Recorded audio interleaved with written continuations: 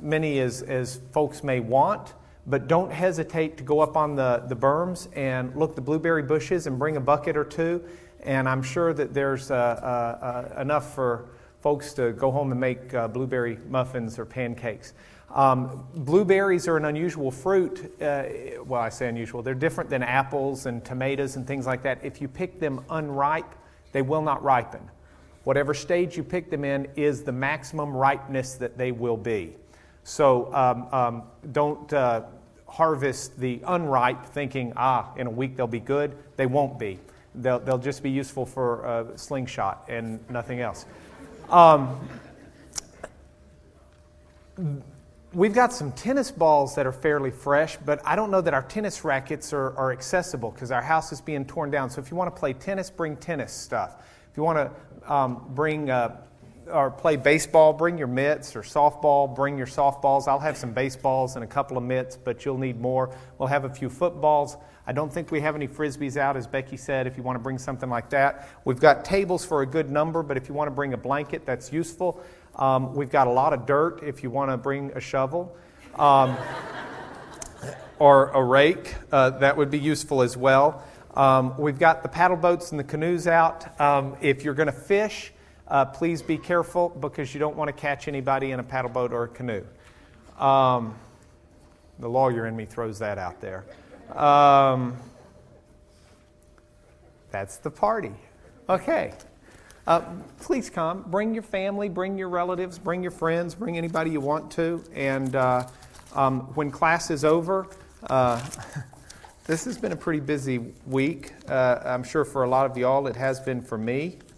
It's been a pretty busy morning. I waited to Xerox my lesson on the way to church this morning, which is a mistake. I confess it. But I've been in Florida for most of the week and leave tomorrow for San Francisco, and I only had this little wedge of time, and so I waited to do it this morning, and I cannot make the stupid copy machines at my office work. This is after I lost my keys and couldn't get in and had to go find other keys. So long story short, I was at Copy Club, and I missed the sermon, and I missed what Robert had to say, and I came running in here as Becky's calling me on the cell phone saying, "Are you coming to teach?" But Copy Corps, bless her heart, made copies. If you don't have the lessons, because I didn't get them here till late, hold your hand up. They will be passed out. And I won't make a promise, but I will tell you I will try not to wait until Sunday morning to copy the lesson again. I usually try and have the people at work do it, but since I was in Florida, I didn't have it done before I left. And so, long story short. No, it wasn't. Long story long. Okay. I need to breathe for a moment, so pray with me, because I just ran in here. Lord, thank you so much for this class, and I thank you for the honor of getting to teach it. And I thank you for so many people trusting me with their time and their commitment to learn of you. And I pray that you will give me wisdom, give me words beyond my own, give me an ability to convey the eternal truths and the actual historical truth of what you have done in our lives. I pray this in Jesus Christ. Amen. If I could impress upon you anything at all, lessons. He's got lessons. Lessons. And they're free. Take 2. Read it twice. If I could impress upon you anything at all, it would be what we have to talk about this morning. One of the hardest things for me as a human being to do is to live in a way where I think outside of where I live. See, I live in this circle with this life, with this family, with this job, with this church. I live my own history. And if I could do anything at all to really enhance my faith or to enhance your faith, I would try to figure out how to move us beyond our thoughts of our own history and realize that the religion and the things we talk about this morning are not ideas only, but they're actual events that occurred in history. There were people like you and me involved. And the same God that we worship and adore today was the same God then. And He has not changed.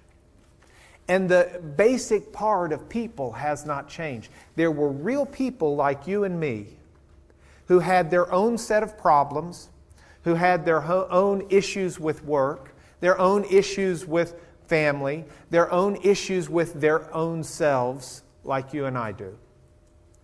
And in the midst of all of this, God said, I am going to step down and I am going to intervene inside these people's lives, not only for them, but for the people who are going to be at church at Champion Forest Baptist Church on May 18th, 2003 in the chapel Sunday school class. And God made that deliberate choice, and He stepped into the lives of people like you and me over 3,500 years ago at Mount Sinai. The book of Leviticus is the book that we're going to look at this morning. It is the third book in the Bible. If you've got your Bible, open it up to the third book, Leviticus. And if you, like me, have an NIV study Bible, you'll have a little introductory information, which, of course, was not in the originals. This is why they can charge more for the Bible, because they added this. See, it's got that kind of introductory stuff. This is not like the best focus job.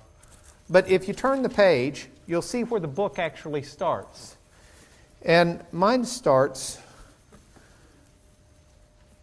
it's on automatic focus. Is that focused for y'all? Or maybe I just need surgery again. Leviticus 1:1, the Lord called. Now, if you were a Jew and you were reading your Torah, you would probably call this the third book of Moses, or you might call it by its Hebrew name. The Hebrew name for each book is the first word.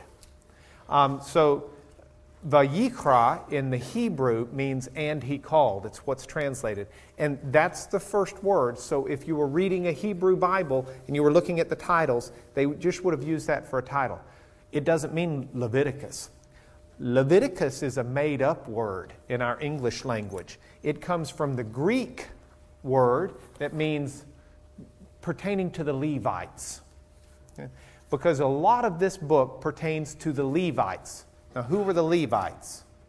You remember, we had Jacob became Israel. God changed his name to Israel, right? And he had how many sons? 12. They became the 12 tribes of Israel. Each tribe descended from each son.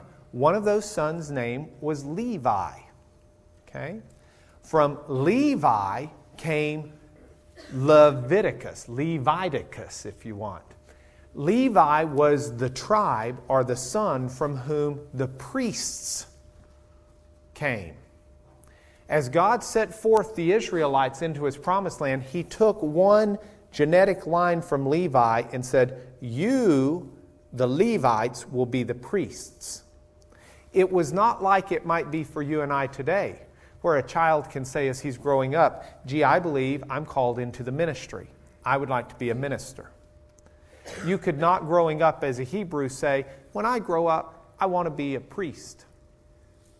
The priest came from the tribe of Levi. You were either born into it or you were not. The high priest himself had to be a Levitical descendant. A descendant from Levi. So the name Leviticus comes from the idea that this is a book that has a lot of instructions and a lot of points related to the Levites and the priesthood. Third book of Moses in the Hebrew are Vayikra, Leviticus, Levitivus. That's wrong. That should be a C.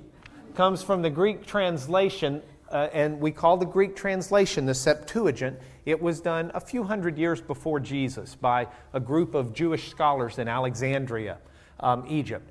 The Septuagint, it means relating to the Levites. And that's just what I've told you. Let's go back. What did I just miss? It looked like there was another bottom line. This is important. This is what book I also call a common read through the Bible stopper. Let me explain what I mean. many are the times, starting as a child, when I decided I would read through the entire Bible. And I was going to start at Genesis and I was going to end at Revelation. And I was going to march right through that puppy 3-4 chapters a day. Take me a year, but I was going to make it. You hit Leviticus, frequently you stop. Lots of people who decide, I'm going to read through the Bible all the way, hit Leviticus and say, oh, mercy me. My quiet time needs to be found in Matthew, Mark, Luke, and John. This is just absolutely of no use to my life whatsoever. So just keep that in mind. With that in mind, we're going to look at particularly 2 parts of Leviticus this morning, but I thought it useful, and you've got this. I tell you what, this just looks at an angle to me. Does it to y'all? Okay, that's going to drive me nutty. It's not as bad out here. Maybe it won't drive me as nutty.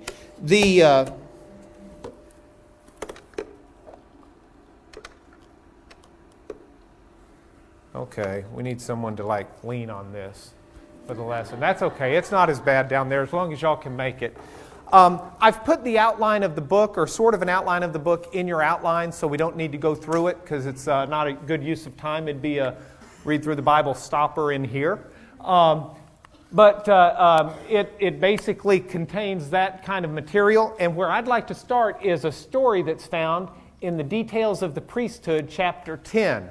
This is a story of Nadab and Abihu. Let me tell you why I'd like to start and talk about this story. This is a story that a lot of Christians and a lot of non-Christians who go to church and claim to be Christians use to justify what is called legalism. Okay? This story is often used by folks to try and convince you that you better do right by God or you're going to hell. It's not a question of your heart. It's not a question of your attitude. It's a question of, are you doing it right? And if you're not doing it right, doesn't matter how good your heart is, you're going to hell. Consider Nadab and Abihu. Now, legalism is our theological term du jour. Legalism, when we talk about legalism, legal we know means law. Legalism as a theological term means, Wayne is going to go to heaven or please God based upon what Wayne does. Or Miss Pfeiffer will go to heaven based upon what Miss Pfeiffer does. And legalism is the idea that you earn what you get. John will please God based upon what John does. And it's like there's a scale of justice before the Lord. This is the viewpoint that when you go to heaven, if you're at the pearly gates, Peter says to you, it takes 1,000 points to get in. And you say, 1,000 points, that's pretty, I can make that. I was a good man. That's a legalistic response. The legalistic response would be to say, Peter, it takes 1,000 points, very good. Let me tell you, I taught 1,000 Sunday school lessons. There. Need I say more? And Peter could look at me and say, well, I'll give you a point for that. Oh, I forgot the higher things. Love your neighbor, love your family. I brought my children up in the nurture and admonition of the Lord. I saw that they understood your things. I loved my wife as Christ loved the church. And I'd list 2,000-3,000 good family things I did. Peter's response, man, we haven't had anybody that good in a long time. I'll give you another point. You can sit there and list all days, but you're never going to get your 1,000 points. At which point, hopefully, you would say to Peter, well, how? But by the grace of God, can anybody get in here? And Peter could say, well, that's your 1,000 points. Because it's the grace of God in Orthodox Christianity that we understand is our salvation. It is not what we do. This story, though, seems to be useful for folks who want to try and teach you that you better do it right or you're going to hell. I have some friends who go to churches where they're taught, if you worship with an instrument, you're going to hell. I know people who go to churches that teach if you don't get baptized with the right theology in your brain, you're going to hell. I know churches that have split over whether or not a kitchen can be in the building or whether the kitchen and the fellowship hall have to be under a separate roof in a different building, or you're going to hell. Okay? They teach this in places. Okay? And these are the very places I've had the arguments with some of these people where I say, God looks on the heart, and don't consider Nadab and Abihu in Leviticus chapter 10. And this is the story that's used. It's a short story. Let's read it. It reads as follows. This is 2 verses. Aaron's sons. Now, Aaron is the brother of Moses. He's a Levite. He's going to be the first high priest. Aaron's son, Nadab and Abihu, took their censers, put fire in them. Censers are like the little, if you grew up in the Catholic Church, you know what they are. Mike does. But that's where you put the incense. Put fire in them and added incense. And they offered unauthorized fire before the Lord, contrary to His command. So, fire came out from the presence of the Lord and consumed them, and they died. Boom. And the moral of this story is, you can have the best intentions in the world, but you do something unauthorized before God, and bam, you're dead. Okay?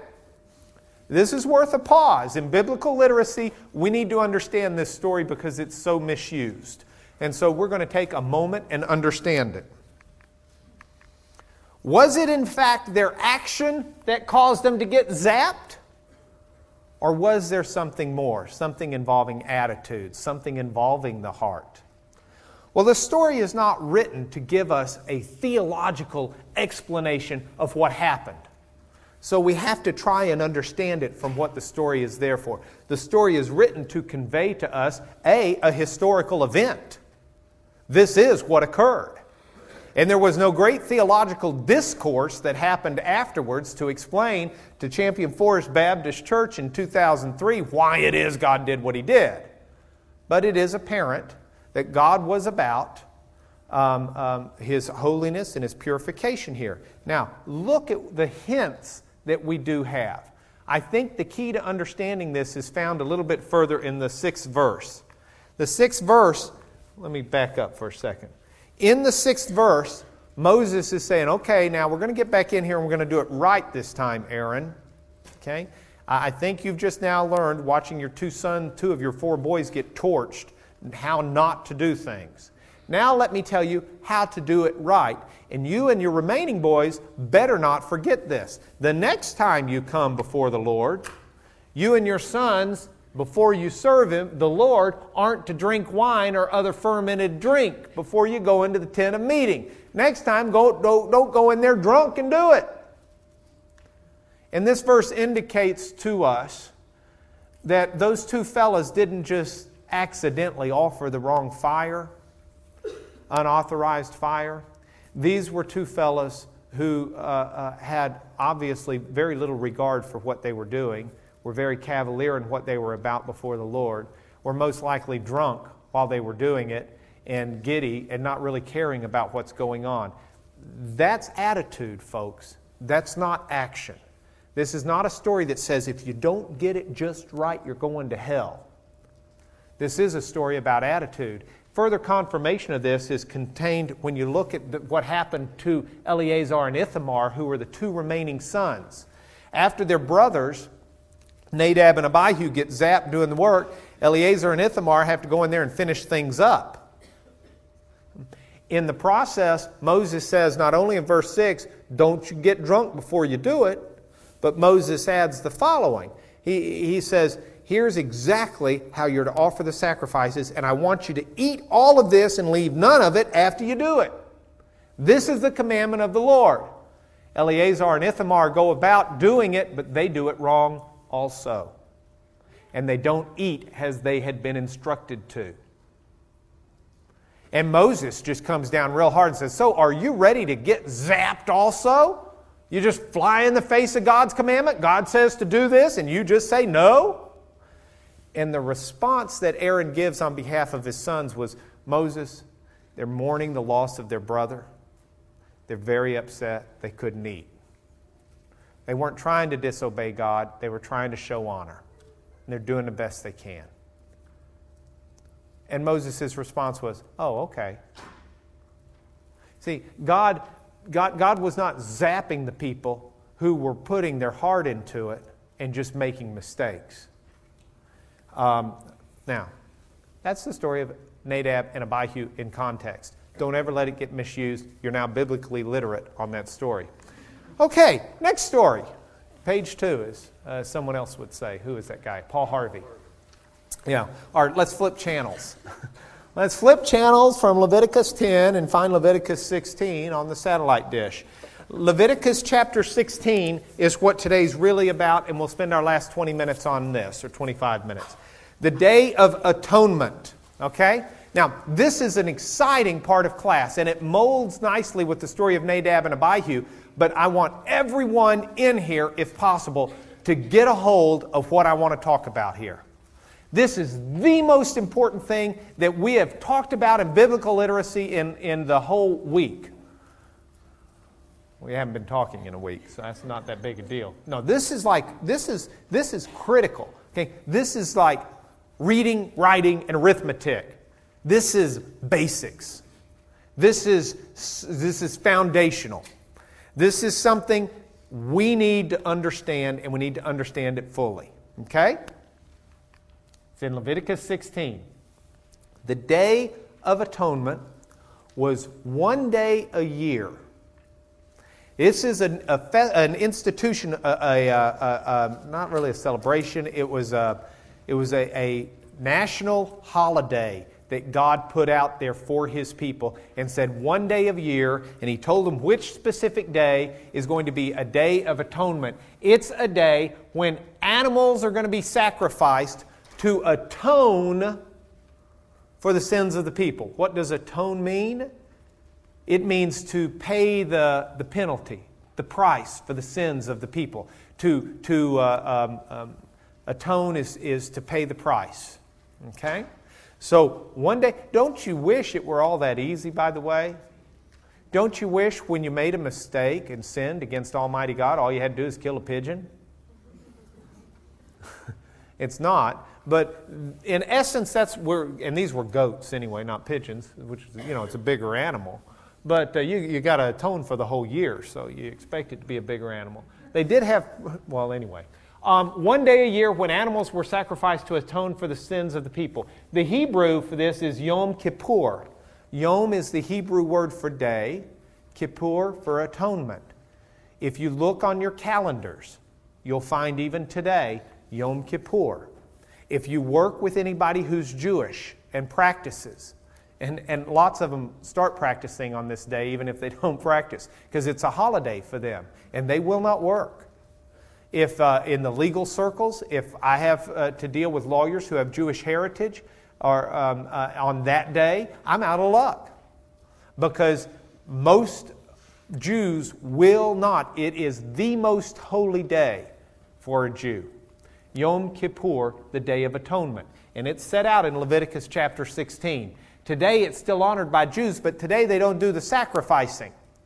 God set out very clearly what you do on the Day of Atonement. The Jews will not do that sacrificing today. Most of them say the reason why they do not do the sacrifices is because the temple has been destroyed. And so there is no appropriate place to conduct the sacrifice, because the sacrifice needs the requisite parts for it, the locations for it. Okay? If the temple's ever restored, lots of Jews say the sacrifices will continue. The Day of Atonement. Let me tell you why Christians don't celebrate it. And maybe that's a misstatement, because actually we do. Christians do not celebrate by sacrificing animals to atone for their sins once a year.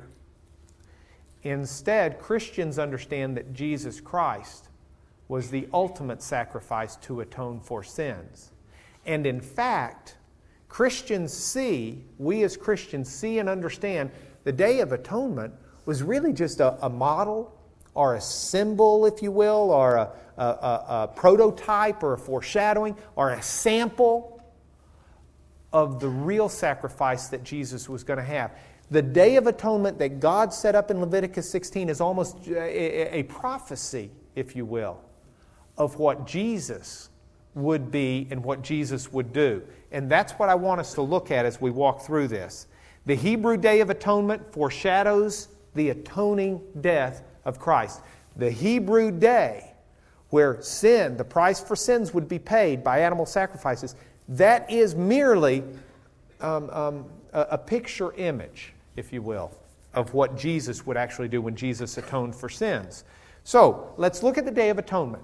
It happened once a year, and it happened around the Holy of Holies. Okay? Those of you who were here last week when we talked about how the tabernacle was set up, we need to remember that on Mount Sinai, God told Moses, set up a tabernacle. And when you move the tabernacle.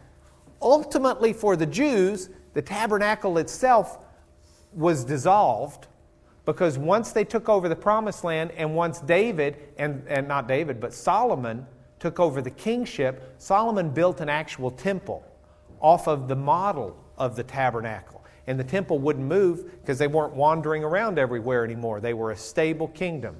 Okay?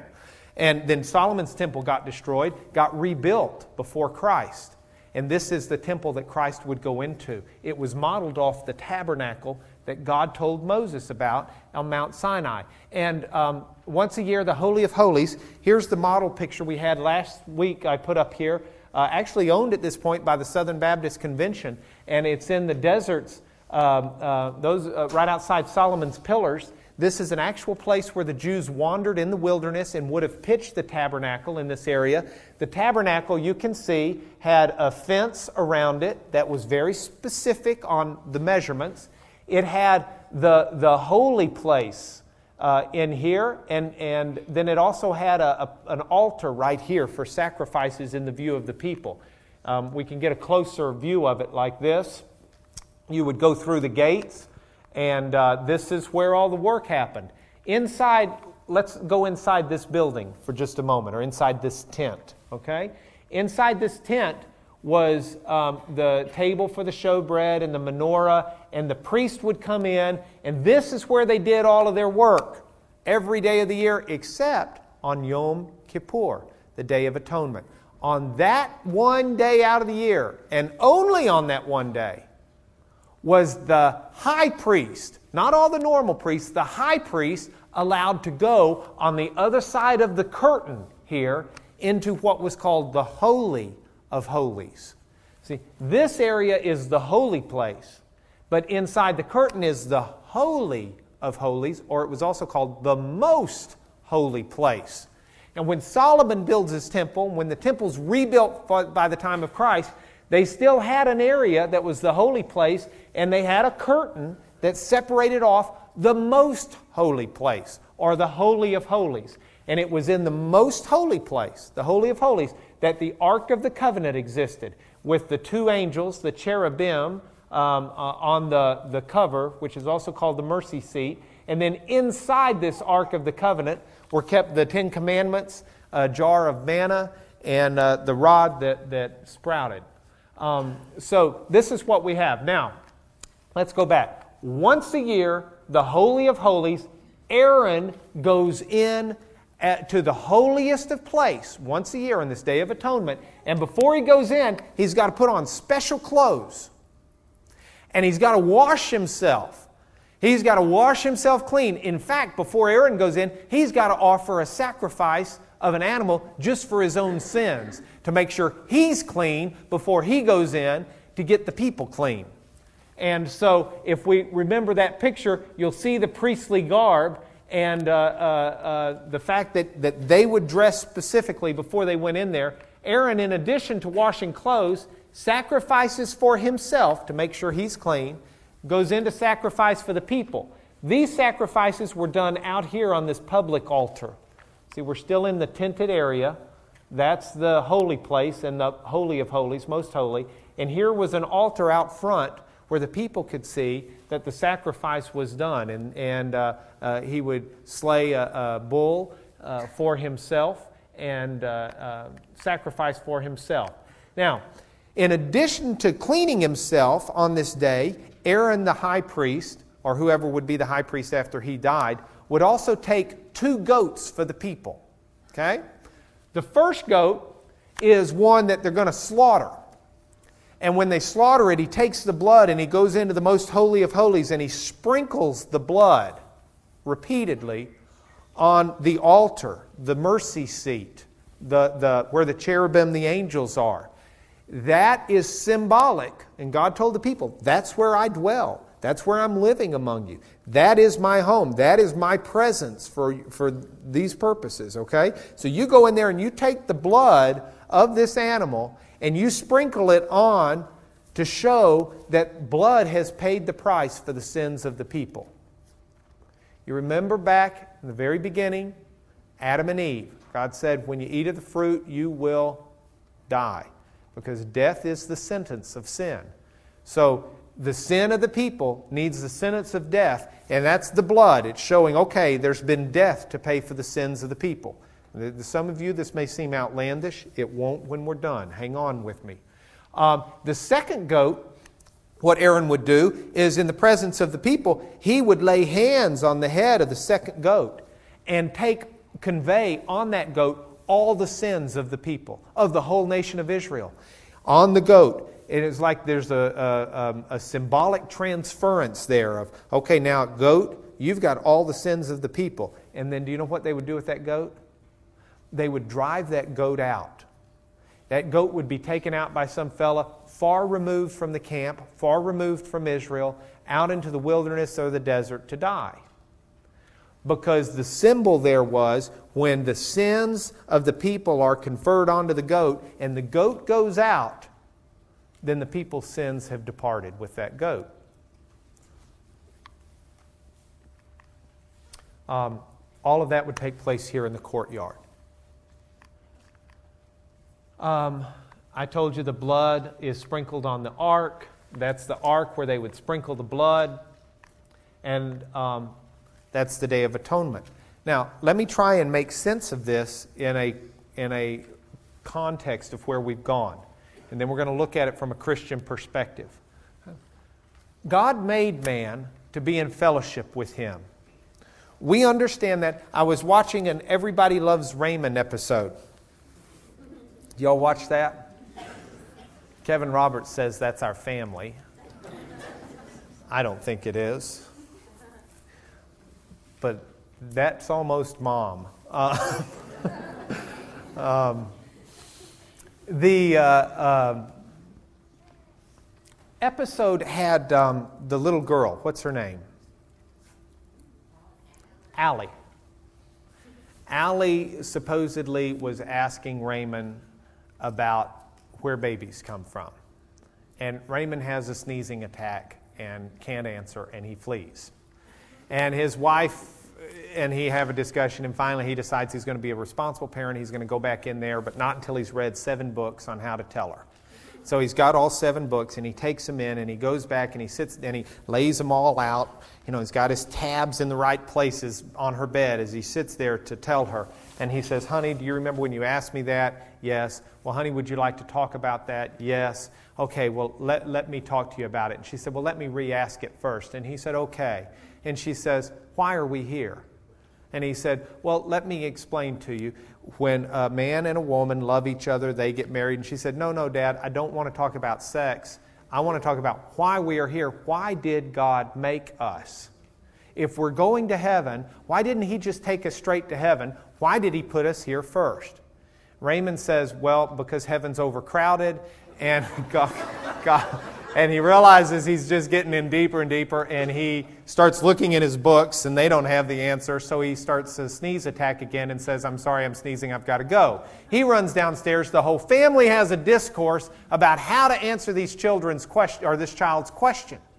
And it's humorous, but it finds its humor in part because those are questions that are fair to ask.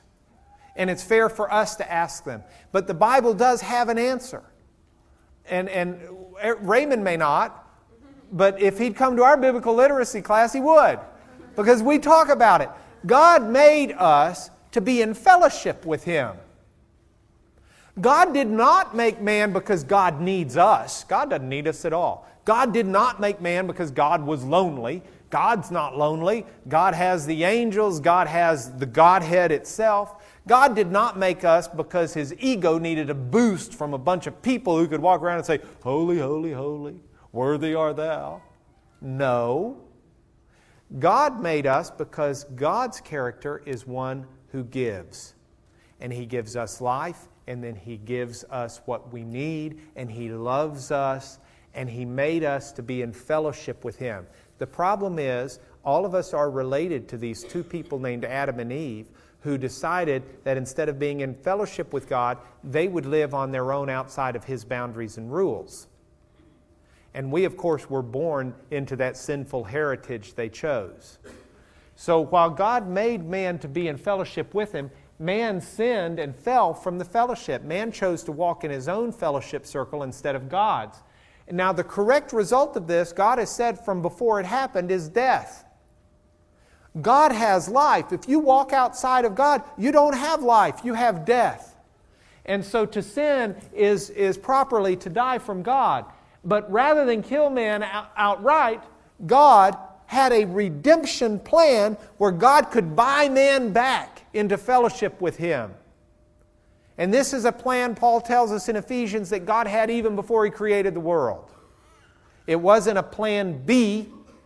It was the known result of making free will people like God was making.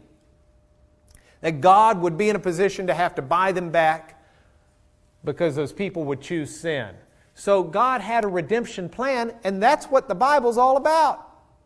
That's what our church is all about. Our whole life is about, is the redemption of God. This is real history. This really happened in space and time on planet Earth. And we can orient our lives around it. Our lives can orient about our life before we had redemption and our life after we had redemption as we await perfect fellowship with God in the second coming of Jesus.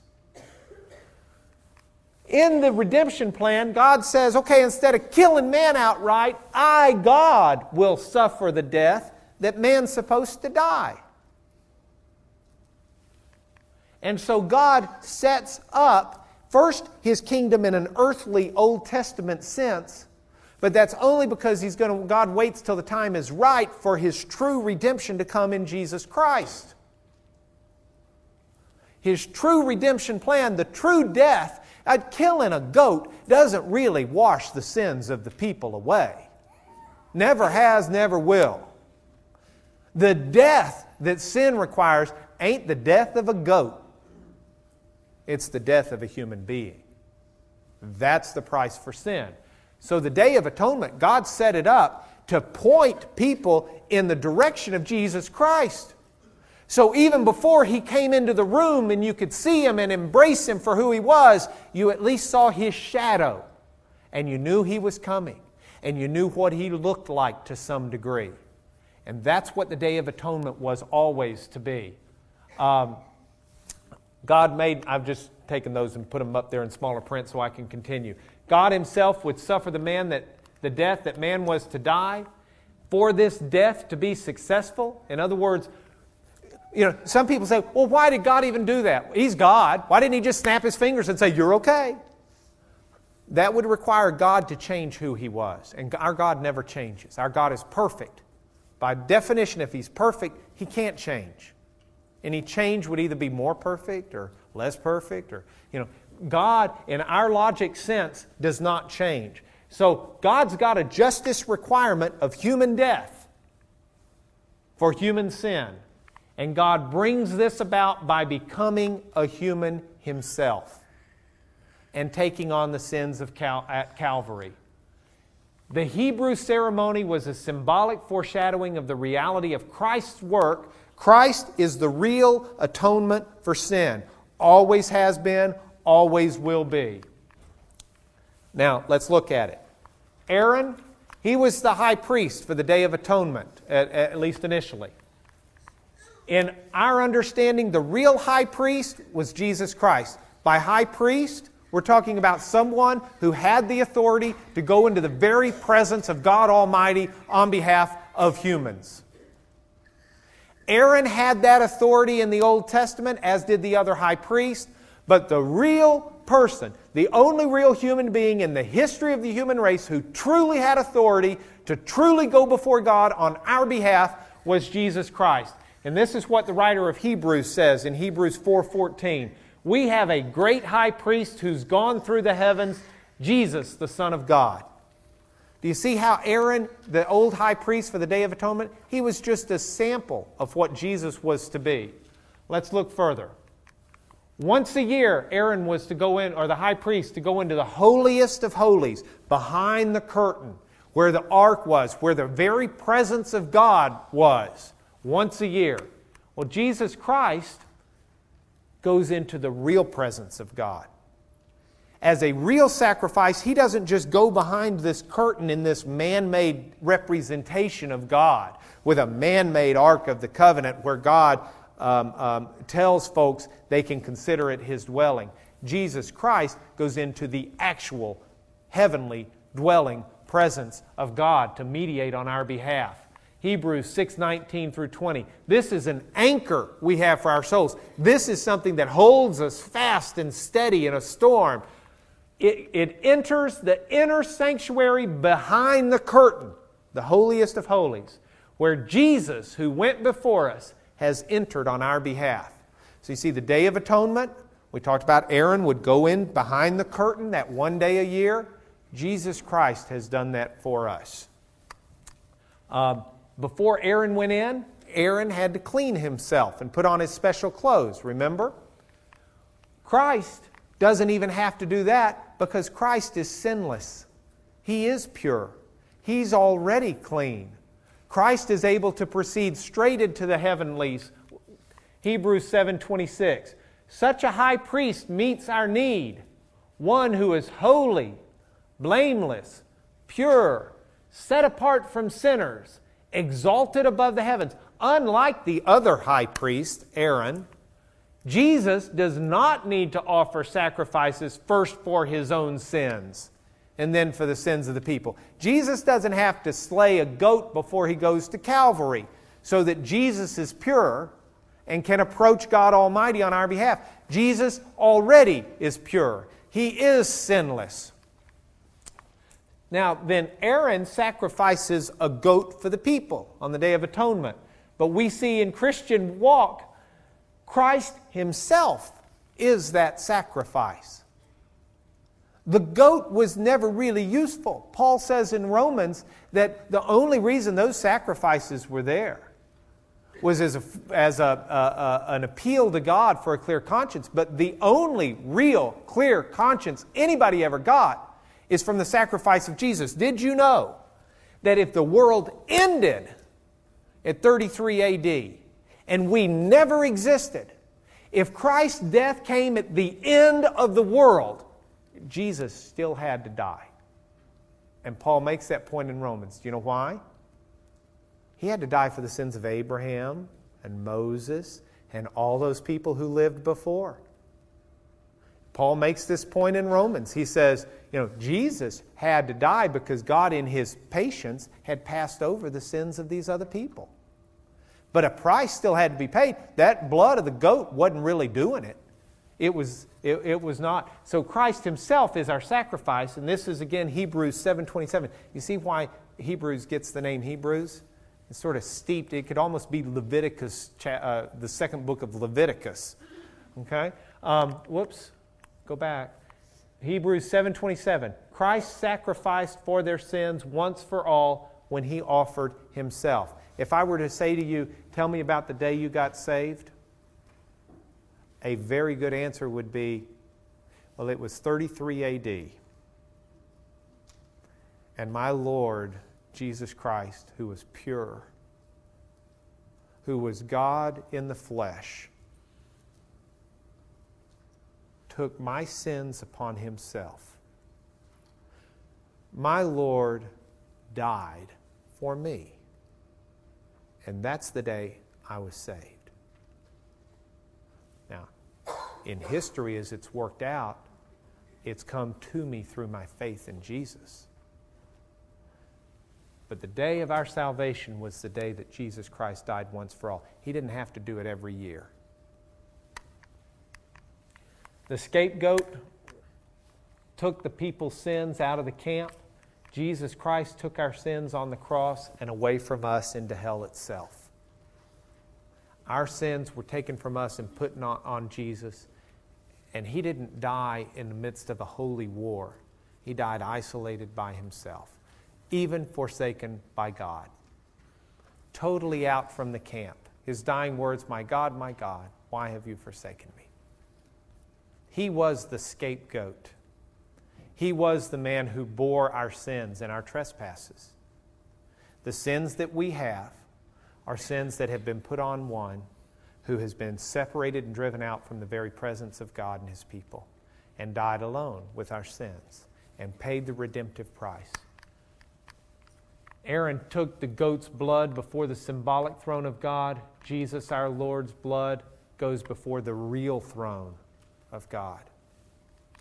Hebrews 9, He didn't enter by means of the blood of goats and calves. He entered the most holy place once for all by His own blood. Jesus goes into the very presence of God because the price has been paid. And then the curtain which separated the Holy of Holies, which separated God from the people, that curtain that the priest was only allowed, the high priest, to go behind once a year. You know the curtain? We saw the picture of it. Even in the temple, they rebuilt that part and had the curtain. You know what happened when Christ died. The curtain was torn. We read in Mark, with a loud cry, Jesus breathed His last. The curtain of the temple was torn in two from top to bottom. God was tearing that curtain apart. If man had torn it, it'd be torn from the bottom up towards God. But God tore that curtain. And there is no longer, with the death of Jesus Christ, anything that separates you and I from our God. In Jesus Christ, we are one with God. All of our sins, no matter how bad, have been purified. There is power in the blood of Jesus Christ to take away every sin you have. There is power in the blood of Jesus Christ to draw you into the very presence of God. And there is power in the blood of Jesus Christ to restore your fellowship with God Almighty.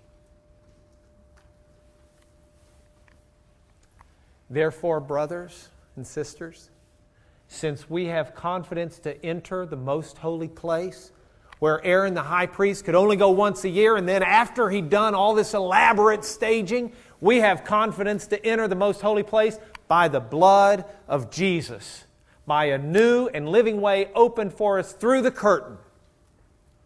That is, His body. Net. Bottom line.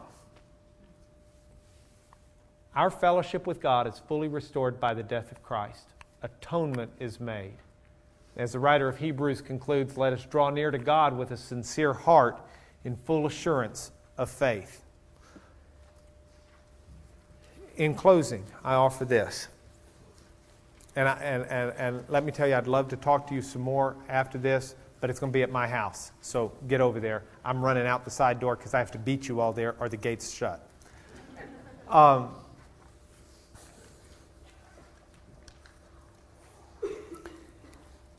We go back to where I started the class. I wish so much that I could get easily outside of the focus of my life to realize in history there were real people like you and me, that God stepped down in history, actually did this on planet Earth and said, I want you Jews to honor a Day of Atonement every year. Here's an elaborate sacrificial system. Do it exactly like I say. Build the tabernacle exactly like I say, because this is a picture of what I'm going to be doing for you 1,500 years later.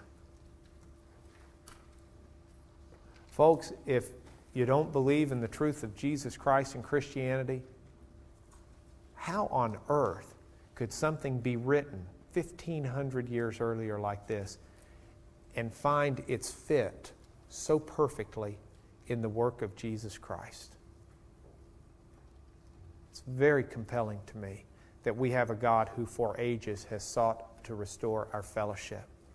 And I challenge each one of us to look at Him through the blood of Jesus in faith, not trying to live it perfectly in the sense of trying to merit His favor like Nadab and Abihu, but coming before Him in awe of His wonderful love and returning it in fellowship.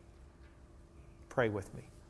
Lord, we come on our knees before You and confess that we are not worthy of Your love. We are not worthy of Your attention. We all in this place sin and go astray on a daily basis. Sometimes we struggle with it. Sometimes we don't. Sometimes our attitudes are contrite. Sometimes they're haughty. Sometimes we look to You with tears in our hearts, and sometimes, Lord, we confess we don't even pay You attention, and we ignore who You are. Lord, this morning we embrace Your offer, Your loving offer of fellowship. And I confess to You, Lord, that I totally put my trust in Jesus Christ as a sacrifice for my sins. May I never, ever try to please You and earn Your love. May I always try to please You out of a returning love. Touch our hearts, Lord. Draw us close to You. In Jesus we pray, amen.